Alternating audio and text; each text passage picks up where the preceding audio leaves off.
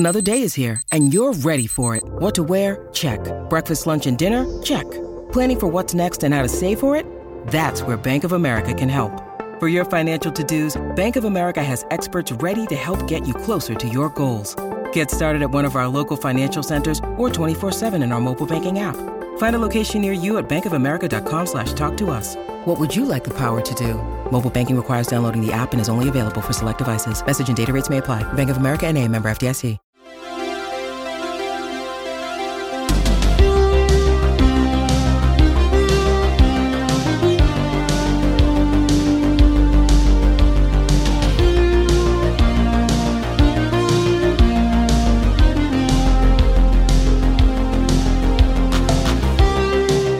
Welcome to the Game of Thrones podcast, the officially unofficial podcast for Hot D, House of the Dragon. My name's Jim. And I'm Aaron. And today we're back to do another Hot D preview. Aaron, I think this is the fourth preview we've done so far. And it looks like if the show keeps going the way it's going, we might do 100 of these. I don't know. There's a lot of speculation and news and stuff about release dates and all that. We don't have anything official yet, but we're going to talk about that. We're going to talk about a little bit of, just the tiniest bit of casting news. That should be kind of fun. And then I want to tell people about a Twitter account that I found really cool. Okay. And I know you also have some stuff prepped over there. You did some actual reading to prep for this one. Yeah, I went to, because I saw... when we were looking at this Hot D episode, I'm like, oh man, we are in some content doldrums. I do not envy my brothers and sisters at winteriscoming.net that have to come up with daily posts of things to talk about, because they're wrapping up filming. We have no actual trailer, not an actual 2-minute long trailer. We don't have a start date. There's not a lot of super exciting casting news, and that if you want to ooh and ah over leaked photos and stuff like that, that's one thing. But so I'm like, boy, this is going to be a dry one. I'm going to have to consort to the original material. So I went and I read, and it's one of those things where it's like, I first thought, it's like, okay, these are going to be the top 5 things Aaron's looking for in season 1 of House of the Dragon. And then I started, when I was writing down, I'm like, oh, this is going to turn a lot of people off because most people don't want spoilers.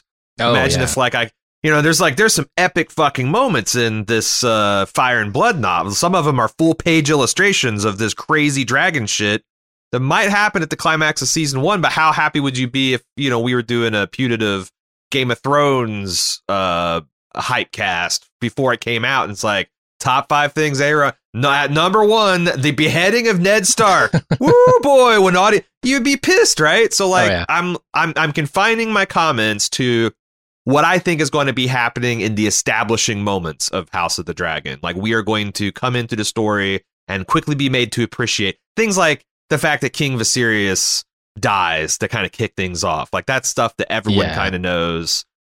Just like same way, if you said Jon Arryn dies in the first episode of Game of Thrones, that's not really a spoiler.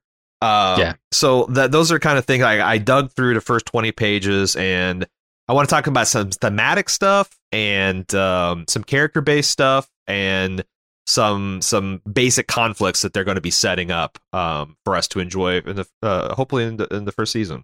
All right. Well, where do you want to start?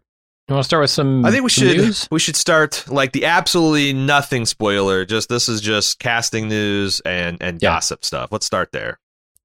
All right, we start with casting for Ellen Baratheon has apparently been cast. Now, this is not official. This has not come from HBO or the production in any way, but it was found on her Spotlight page. I don't know if you're familiar with Spotlight, but Spotlight seems to be just sort of a movie about Catholic priests molesting kids, right? No, it's not about that. At least I hope not, because Laura Lake has been cast and she has a Spotlight profile page. So I think it's just like, a place for actors to put their headshots and their qualifications and their work history and all that stuff. And I was checking her stuff out because I was not familiar with the name Laura Lake. But apparently she's been she is a serial televisionist. She has been in a lot of single episodes of a lot of different shows you might have heard of, like, I don't know, Pennyworth, Bridgerton, Britannia. You remember that the show with the governor from Walking Dead, David Morrissey? That I guess has 3 seasons. It's kind of still going. It's on Epix. Yeah, and she was in an episode of that. Everybody has heard of Bridgerton, right? It's like romantic historical fiction stuff. I don't know. So she's been cast as Ellen Baratheon, who is one of 4 daughters, I think, of Boros Baratheon, out there in, what is it, Storm's End? Is that the name of their castle? And she's one. These 4 daughters collectively, I guess, are known as the 4 Storms. But when I heard that name, I was like, okay, cool. That sounds pretty badass. That sounds like she's going to be a pretty big player in this thing. And then I read a little bit further, and apparently she's got like a thing to do with the beginning of the series, probably, and a thing to do with the end, maybe.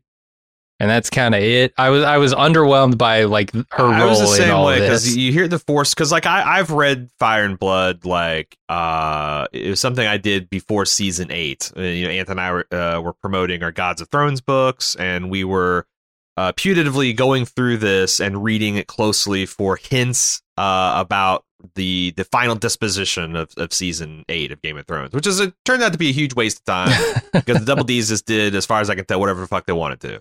And didn't really care to pay off a lot of twists and turns that we were anticipating. But yeah, when I read that, I'm like, oh, the 4, because there's a bunch of color. I mean, this thing is filled of colorful people, like, Boros Baratheon and Cregan Stark. And I hear the four Storms, like, well, that sounds almost like a fucking X-Men team, like one of them can call forth light, one. But yeah, I started reading the backstory, and I'm like, oh, this is a lot more Sand Snake, where the name sounds badass. The reality is, like it's essentially some kind of dowry. I was going to say her job is to be betrothed. It's a bunch of marriage horse trading kind of stuff. Which could be interesting, but yeah, this is kind of like finding out the casting of Myrcella Baratheon in season 1 of Game of Thrones. Sure. Like, yeah, it's a major character, but in the season 1, she's just going to be a little girl behind Cersei, and maybe she could be BFFs with Sansa in another world. But right, it seems like she's Laura Lake is a little bit older than Myrcella would be. She plays, I guess, 21 to 26 somewhere. I looked through her spotlight page. And I was kind of encouraged by what I saw, because, like, A, she's British, so, the accent is required, so I guess she'll nail that. She's got a lot of sports under her belt here, in which she's highly skilled, like archery, boxing, horse riding. That seems pretty necessary for this show. Martial arts, weaponry, medieval sword fighting. All right. Probably won't be shooting a lot of handguns or shotguns. Swimming, sword fighting. No, Boros Baratheon is a famous inventor of Westeros. He essentially invents the blunderbuss. The wildfire blunderbuss. Yeah. It shoots vials of wildfire. She also has some precision driving experience, which probably won't be necessary either. I want to see her back up a 6-horse carriage. Yeah. In traffic, do one of those Rockford File turns with it. Pull the emergency brake. It's funny because one of the points I'm going to make in my segment is George Martin clearly giving people adapting this work a lot of room to play around with this cast of characters and the historical train of events. So I wonder, like, if they, like, it does seem like she's got quite the blank canvas to paint the character onto, because she can do so many cool things. So I could see, I don't know, maybe they'll action her up and give her, there's tons of like hints and also the main account where they talk about like so many innumerable side struggles when you have this cataclysmic realm shattering fight between the ruling Targaryens up top. Like, everybody's kind of scrambling for their piece, and they're this and that. And I think it might be interesting to kind of more flesh out some of these side characters who are just betrothal bait in the main, historical sequence. Yeah. No, I do hope there's something good in there. Like I said, I don't really know her as an actor. I haven't seen any of her work, but seems like she's prepped to go in there and really hit the ground running. She could totally be betrothed. She's overqualified. Sure. Overqualified Most people for are. betrothal. Most people are. All right. I mean, we that's pretty much all the casting news I have that's even speculated at this point. Yeah, check out the previous 3 if you want to know the big stuff and what we think about it and how it fit in. We're down to the next will be the Milkmaids. The only other thing that I gleaned from my readings here is there's been this Twitter account whose name is @HouseTheDragons, which it's a Spanish Twitter account that's been posting a lot of behind the scenes stuff, like shots inside of some of the castles over there, shots of exteriors where they're filming, and there was a really cool thing that they posted the other day, which I was excited about as like a tech nerd. They have created Dragonfire simulators, which is basically just this think of like a giant LED panel that hangs above the set. It's enormous. It runs down a city street essentially. Uh-huh. And they have the LEDs timed to fire off as if a ball of fire was going through the sky. And so it can light everything.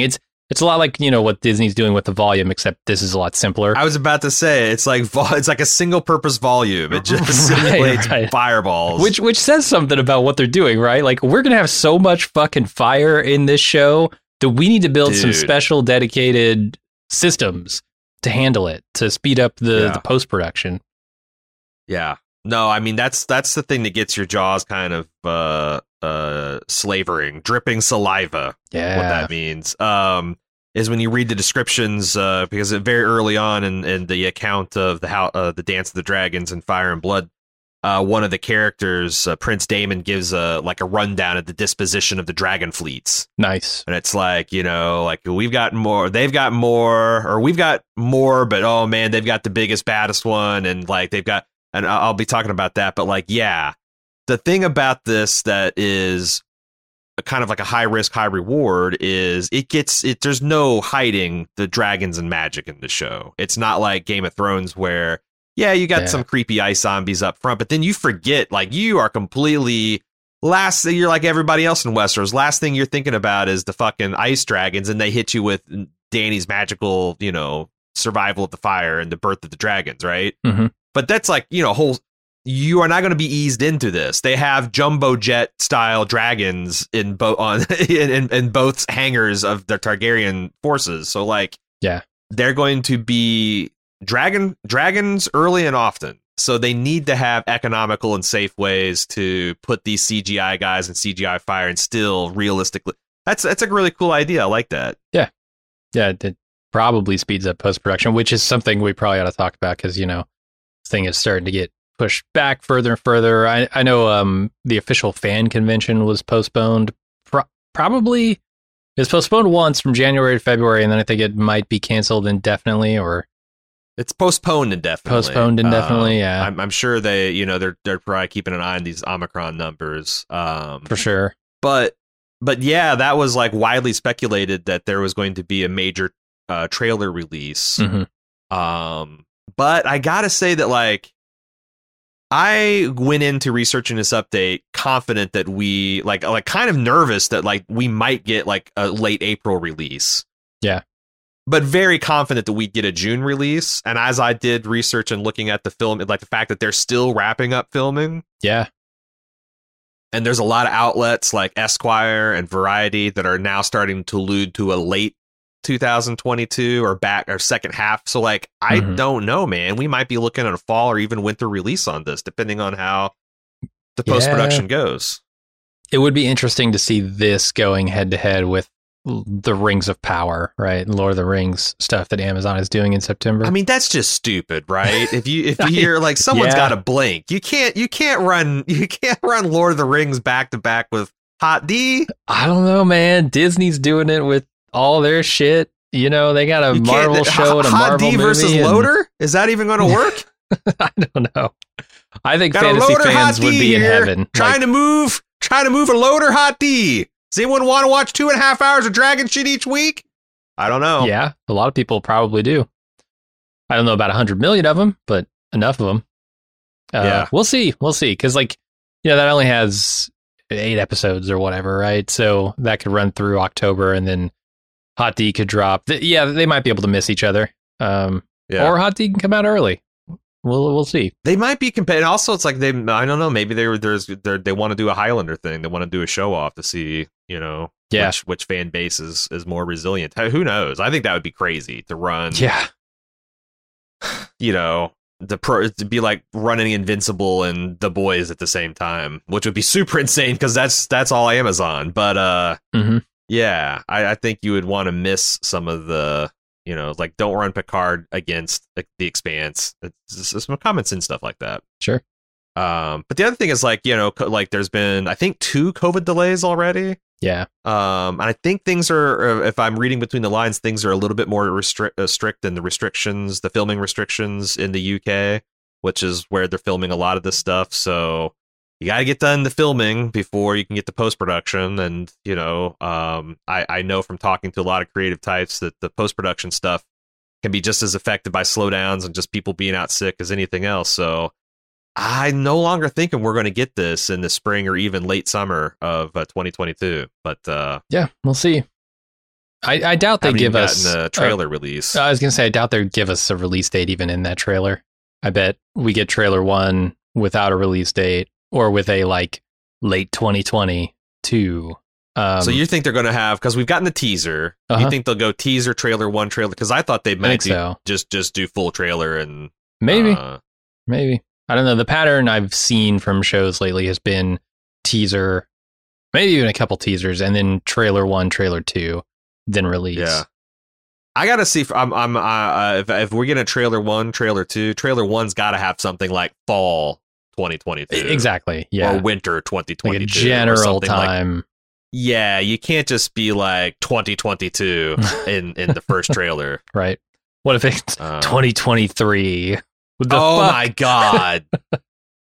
Well, it certainly changed our allocation of time. And so, yeah, because that's the thing. Like I was just talking to we were talking shop with somebody over the weekend, and we were commiserating over the fact that like, other than Lord of the Rings, which are we sure that the September time is like you know, like I think that's so far away. Date. It feels like something that's made to slip, right? Right, like, right. I have zero information over anything that I'm excited to come back. You know, I don't know when Hot D's happening. I don't know when Better Call Saul's coming back. I don't know when the next season of Boys is dropping. I don't know when For All Mankind. Like everything is still up in the air. It's like, what the hell? Yeah, we'll see how it goes. The Valve Studios, it's done when it's done philosophy, I guess. I like it. Yeah, I guess it just makes our lives hell to try to like, you know, plan vacations and advertising and all that kind of stuff. Sure. All right. Well, I think that's it for casting and basic news and updates where we're at. We're going to take a quick break and we'll be back with what we'll call highlights from the early goings of House of the Dragon. Discover why critics are calling Kingdom of the Planet of the Apes the best film of the franchise. What a wonderful day! It's a jaw-dropping spectacle that demands to be seen on the biggest screen possible. I need to go. Hang on. It is our time. Kingdom of the Planet of the Apes. Now playing only in theaters. Rated PG-13. Some material may be inappropriate for children under 13. Okay, Jim, as I alluded to, I cracked open my copy of Fire and Blood, and I read about 50 pages with a highlighter, and I'll probably be talking about the first 10 to 15 pages or so, which just covered the first 2 or 3 days of the time period known as the Dance of the Dragons, or it kind of kicks off the immediate aftermath of King Viserys dying. And there's a lot of things, because like the first time I read this, like I said, I was trying to read through and find hints of things that would be interesting to talk about in terms of like prophetic fulfillment or Essentially trying to find interesting things to talk about Game of Thrones. Now I was just looking at the narrative, and just a couple things I immediately struck me.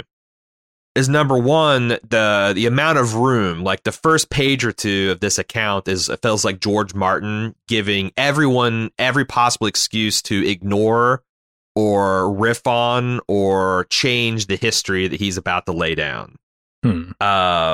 Because he says things like, he has different sources, like there's a Septon Eustace, who is this kind of like staid conservative fellow that offers a particular account. And then there's this fool Mushroom, this dwarf jester character that usually has like a extremely lurid, bloody, or sexified take. And then there's also this Grand Maester Munkin that compiled this The Dance of Dragons, A True Telling. And he's kind of like what I think comes closest to like the authoritative voice in this historical account.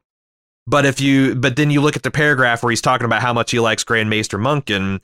They then have this caveat, though Munkin's exhaustive history was not written until a generation later.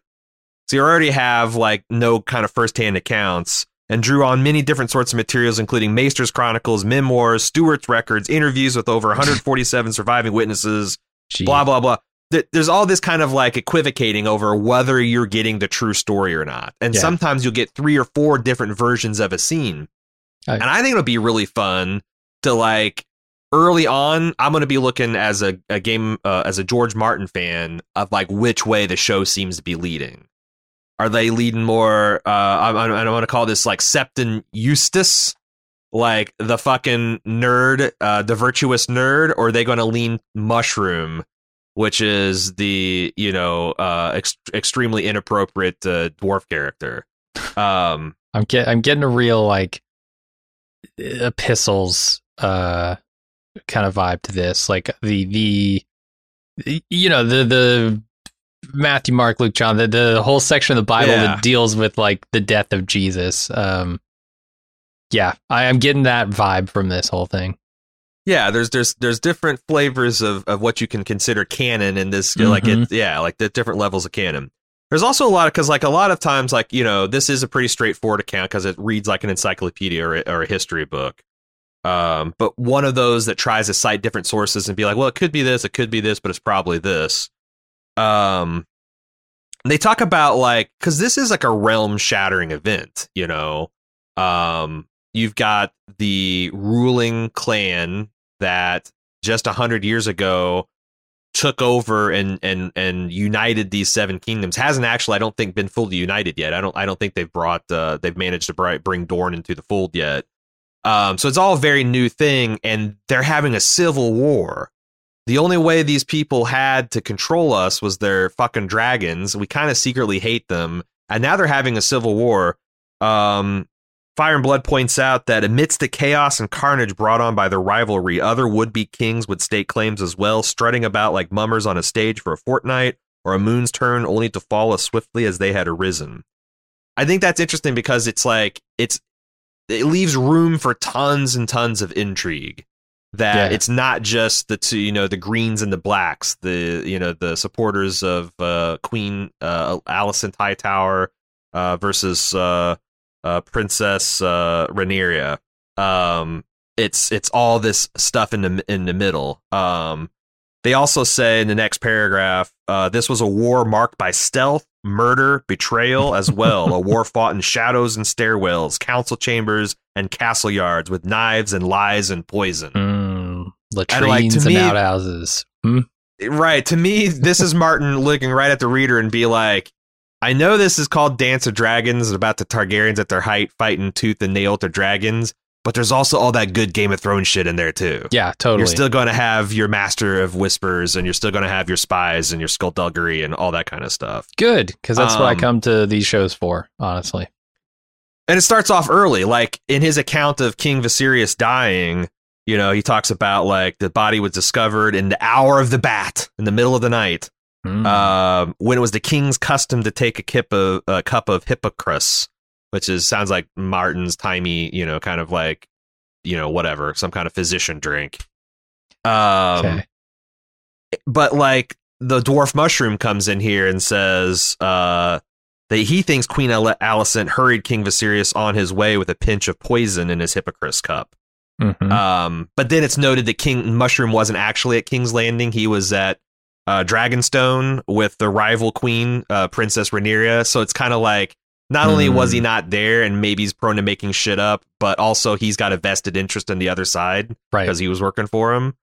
But I'm wondering, like, you know, is this I've always thought of like this being the Jon Arryn event. And similarly, there was a question about, did he die of natural causes? Was he poisoned? You know, there's kind of a mystery. I wonder if we're going to see like this kind of mystery being explored in real time in the books. But again, this is stuff that just happens like right off the bat. The other interesting thing is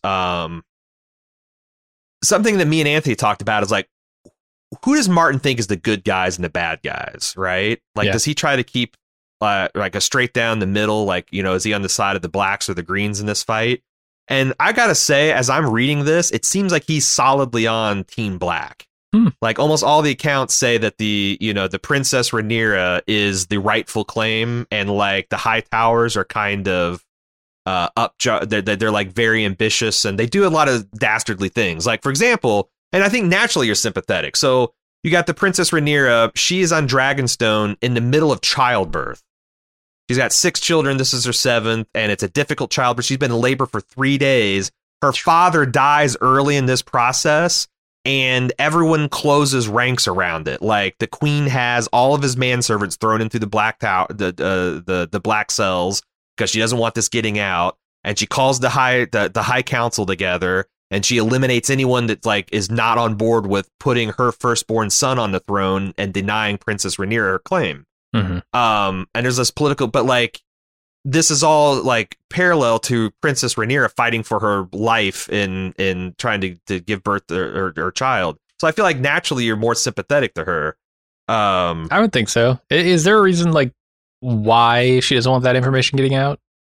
Well, because she's trying to steal the throne. So like, yeah, but how would that 24 years before this, Viserys, while he still had, you know, his queen, and there's this question about, you know, which of his children should be the one that's going to succeed him. You know, do you go, sure, you know, can it follow the female line?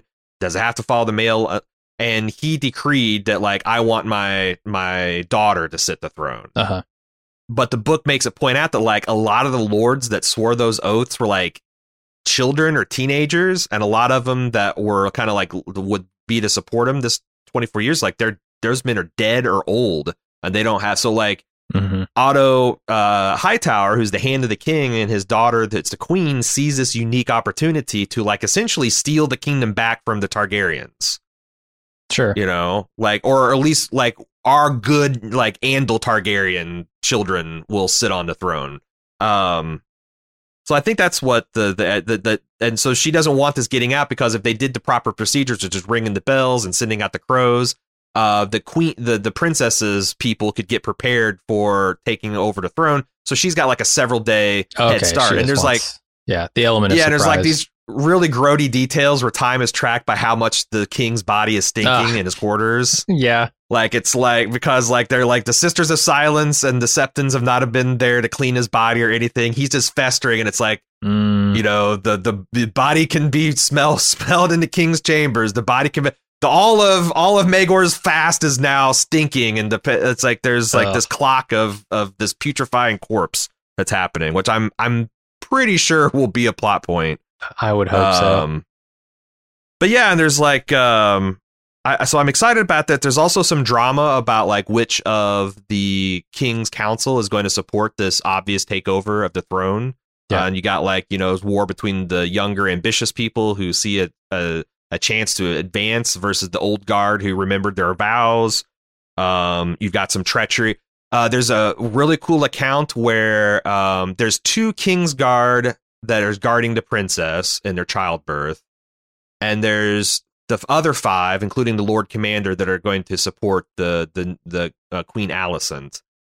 And there's a story of one of those 5 defecting in the first day and stealing the king. So like the queen wanted to have this complete victory, where before Princess Rhaenyra even knows what the hell's going on. She has got all of the King's Landing united behind her son, King Aegon II's rule. She's got the official crown on her head, on his head. She's got the High Septon coming in to give him the blessing. And like, it's essentially accomplished. Like, everything's done before the Team Black even has a chance to tie up their sneakers. And there's all this series of things that go wrong. Like, one of the Kingsguard defects, and now it's Queen Rhaenyra that has the official crown on her head, and she's looking more official. The High Septon, who's old, got sick and he can't travel from Old Town. So like, a lot of these like big plan coordinate like just got nipped in the bud because of circumstance. And I think that's going to be cool too. There's also this like the first person that dies on the King's Council for not going on. There's like 3 different proposed deaths. Like he got put in the black cells and essentially starved to death. The Lord Commander slitting his throat as soon as he spoke, and then the Lord Commander throwing him out the highest tower window. And it's like, again, are we going to Septon Eustace's depiction, or are we going to roll with Mushroom on this one? I was going to say that first one with the poison seems like it could be something that's debated, whereas that one seems like you're going to see what one point of view is absolutely true. Yeah. There's also just like fascinating debates about like who do we think will support us, and this is where again I think Team Green is coded for evil, because a lot of like the Lannister allies, you know, kind of line up behind them. You know, a lot of the people in Highgarden and those types are backing them. But then you look at the list of the allies of the Team Black, Princess Rhaenyra. It's, you know, the Starks in Winterfell. There's this badass named Cregan that's ruling up there. The Manderleys of White Harbor, another, you know, famous Stark bannerman. And then they mentioned that like House Aaron is kind of up in the air. They seem to be always the wild card, but they're worried because the current ruler of the Eyrie is a woman. And the Greens are worried that she's not going to support them, because if they support essentially overthrowing the female succession, then that will mean that she could lose her position in the Eyrie too. So she's going to, for purely political purposes, back the Queen Princess Rhaenyra, because she wants women to be able to hear it, you know? Sure. That's kind of a cool, I think, a political angle that they do. The other cool thing is, I think, is going to be meeting the dragons, because you've got, like I said, this Prince Daemon gives this kind of rundown of all the dragon fleets that the Greens and Blacks have, and the Greens only have 4 dragons, but their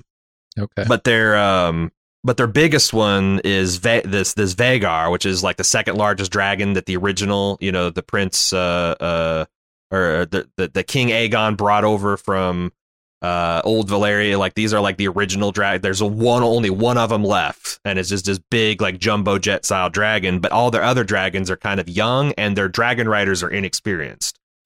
Whereas Team Black, you know, who has their primary has Dragonstone. That's where all the dragons kind of hang out that are not like the personal, you know, rides of the kings and whatnot. And they have a lot more of them. So they have like 8 to 10 dragon riders, which is another limiting factor, because if you got dragons but no one to ride them, which is it seems like it's partially to the like Targaryen blood, you know, kind of like that. You have to have like, not everyone can ride a dragon. You have to have a particular either genetic disposition or affinity, because they give these kids these eggs at birth. You know, like they put them in their crib, and it's kind of like the eggs hatch, and like they bind to this, and like it's usually kind of like, you know, during a person's life, you will only ride the one dragon, you know? So what happens with the dragons that outlive their riders?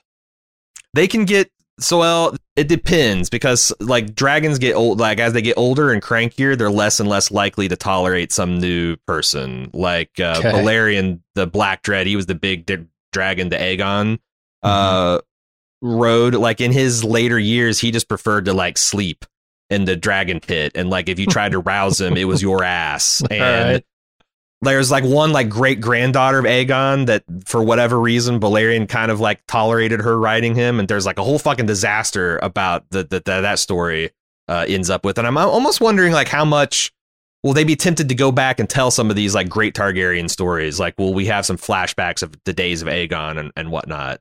So yeah, like the older and crankier a dragon gets, the harder it is to kind of bend them to your will. Whereas if they're younger and the dragon rider dies, you can replace them with another dragon rider. But they talk about like, okay, we've got these 8 dragons and dragon riders. And we got these other 3 dragons that are in reserve. They haven't, like the Silverwing that hasn't been ridden since my granddaddy, but like he'd probably take him.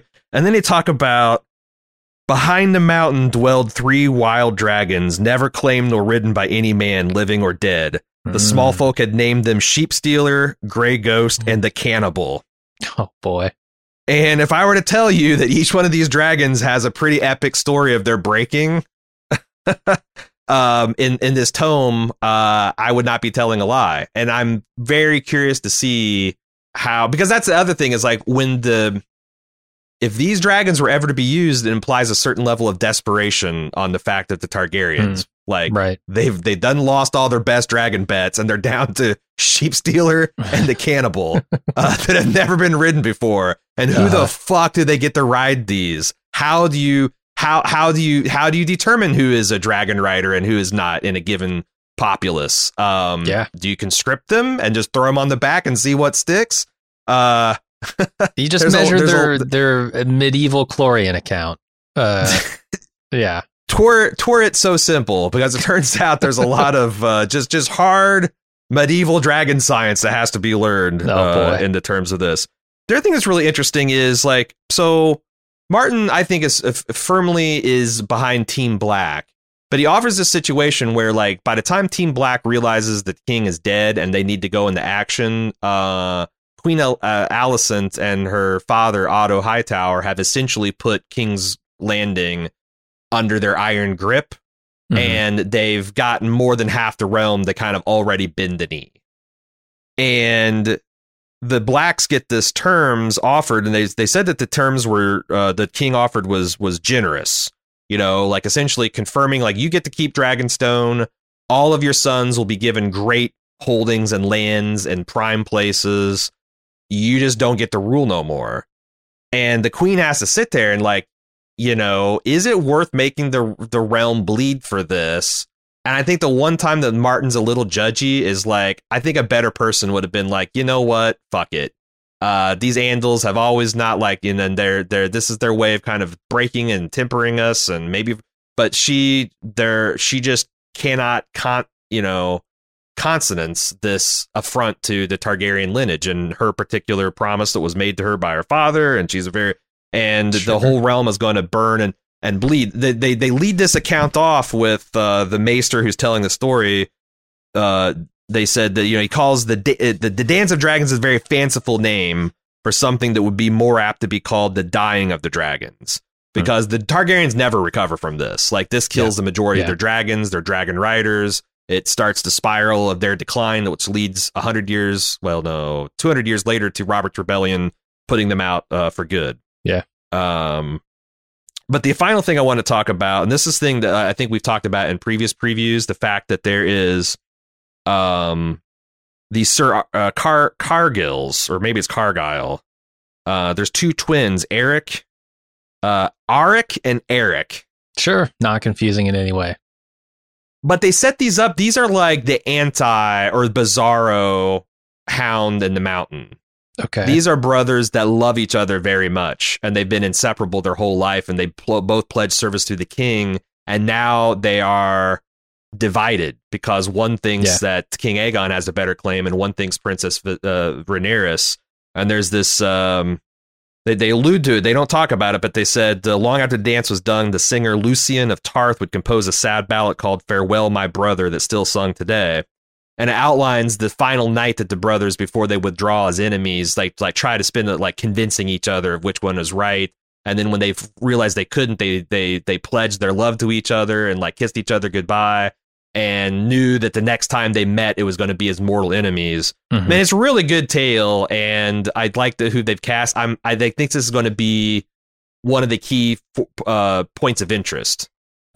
Because these are guys that like they don't really have anything to gain or benefit or lose because they can't hold lands and titles. This is purely a matter of honor, and it's dividing this particular family like it is the realm. I think it's going to be one of the standout stories to look forward to. Sure. That sounds good to me. And I think I got to stop there because, like I said, I think this is all plausible episode 1-2 stuff. Anything else would be to be more spoilery. And I guess if we have another update where we don't have a ton of like actual update, I don't think that'll be the case because, in fact, we talked about doing an emergency one, like regardless of where Anthony is in his season, if they drop another trailer for Hot D, we're going to be on there to talk about it. Yeah, I think we should. But if we have another slow point, I might go in like, because there's tons and tons of information about like, what was Otto Hightower like? How did he become into the service of King Viserys? What is his daughter like? What was Princess Rhaenyra like before? What were her good qualities? Why did her father invest her into the queenship when she was so young? And how have things changed in the last 24 years? Stuff that's kind of like set up that it does seem like they're going to get into because they've cast young versions of like all these different, queens and princesses, so they can have like flashbacks to show how these, relationships evolved and eroded over the years. But I think that stuff would be some good fodder to kind of the dovetail into. Because I could tell you what's probably going to happen in the first season, but do you really want me to? No, of course not. So anyway, I've started the process of boning back up on my Westerosi history. It's a long and arduous process because this was all 200-year history back when Game of Thrones was a thing. So yeah, I mean, you didn't need a lot of this background for Game of Thrones, and I imagine you're not going to need a ton of setup for this new series either. I think they'll tell you everything you need to know. And you already have so many of the concepts, right? Like, I know what a Targaryen is. I know a lot about dragons and dragon riding and stuff. Like, a lot of the heavy lifting that Game of Thrones had to do later in its run, it has been set up for this show in a weird way. And there's also kind of like, I think something, if you do like the dragon action, it reminds me of George Lucas. One of his pitches for the prequels is you never... When it comes to lightsaber combat, you only saw someone that's crippled and lost half of their body function because they're machine now. An old man and an untrained boy fight. Yeah. Like, you're now going to see Jedi at the height of their powers. The same thing about the Targaryens. Like, Dany literally learned how to swing her leg over like 2 months before the main dragon action began. Jon Snow didn't even have that. You're now going to see like people who are skilled at flying, are practiced, and have bonded with these dragons their entire lives, get up to some crazy ass dragon combat. And I mean, it's one of those things where it could, like, it's like if I told you you're going to watch a movie about a giant robot punching a giant monster, like, there's cool ways you can do that, and there's dumb ways you can do that. I hope that we get the cool version. I'm hoping it's like, all that stuff could be silly. I want it to be like a really good, Top Gun style jet combat movie, right? Like dogfighting. Yeah. Those kinds of movies can really get me going, and I understand like the tactics they're employing and stuff. It's not just, they're flying at each other, they're shooting fire, and they're veering off. It's like, they're trying to gain an advantage through positioning and stuff, and that's the kind of stuff I want to see with dragons. There's lots of like, night flying and storm flying, and I think done well, you'll get that. And that's also like the climax of battle. Like, these are also like the air war, like, it's not going to win the campaign, but like, you have to do it before, you can't invade a castle while there's still dragons in the air. Right. Sure. So there's also like they're like the exclamation points on big pivotal battles already. So I think it's like, imagine if like the Battle of the Blackwater, like its climax was instead of the wildfire, it was literal dragons strafing castles and stuff. It'd be that much more exciting, right? Sure. So like, I think the potential of these battles to be bigger and better is going to be awesome. But also, this book again portends a lot of backdoor negotiation and skullduggery and treachery and spycraft and intelligence and poisons, and it's not all going to be the dragons, but they're going to be a lot of dragons. All right, well, I'm in for all that. I'm excited about all of it. We'll be back in like two months or so for another Hot D update, unless the trailer drops, in which we will come to talk about our impressions about that. If there's, and as soon as we get information on when this thing is actually going to land, whether the Hot D is going to go head to head against the loader, we're going to have to see. But thanks for checking in with the House of the Dragon with us. We're going to flip the keys back to Anthony, and we hope to see you back real soon. Until then, I'm Aaron. And I'm Jim. Later.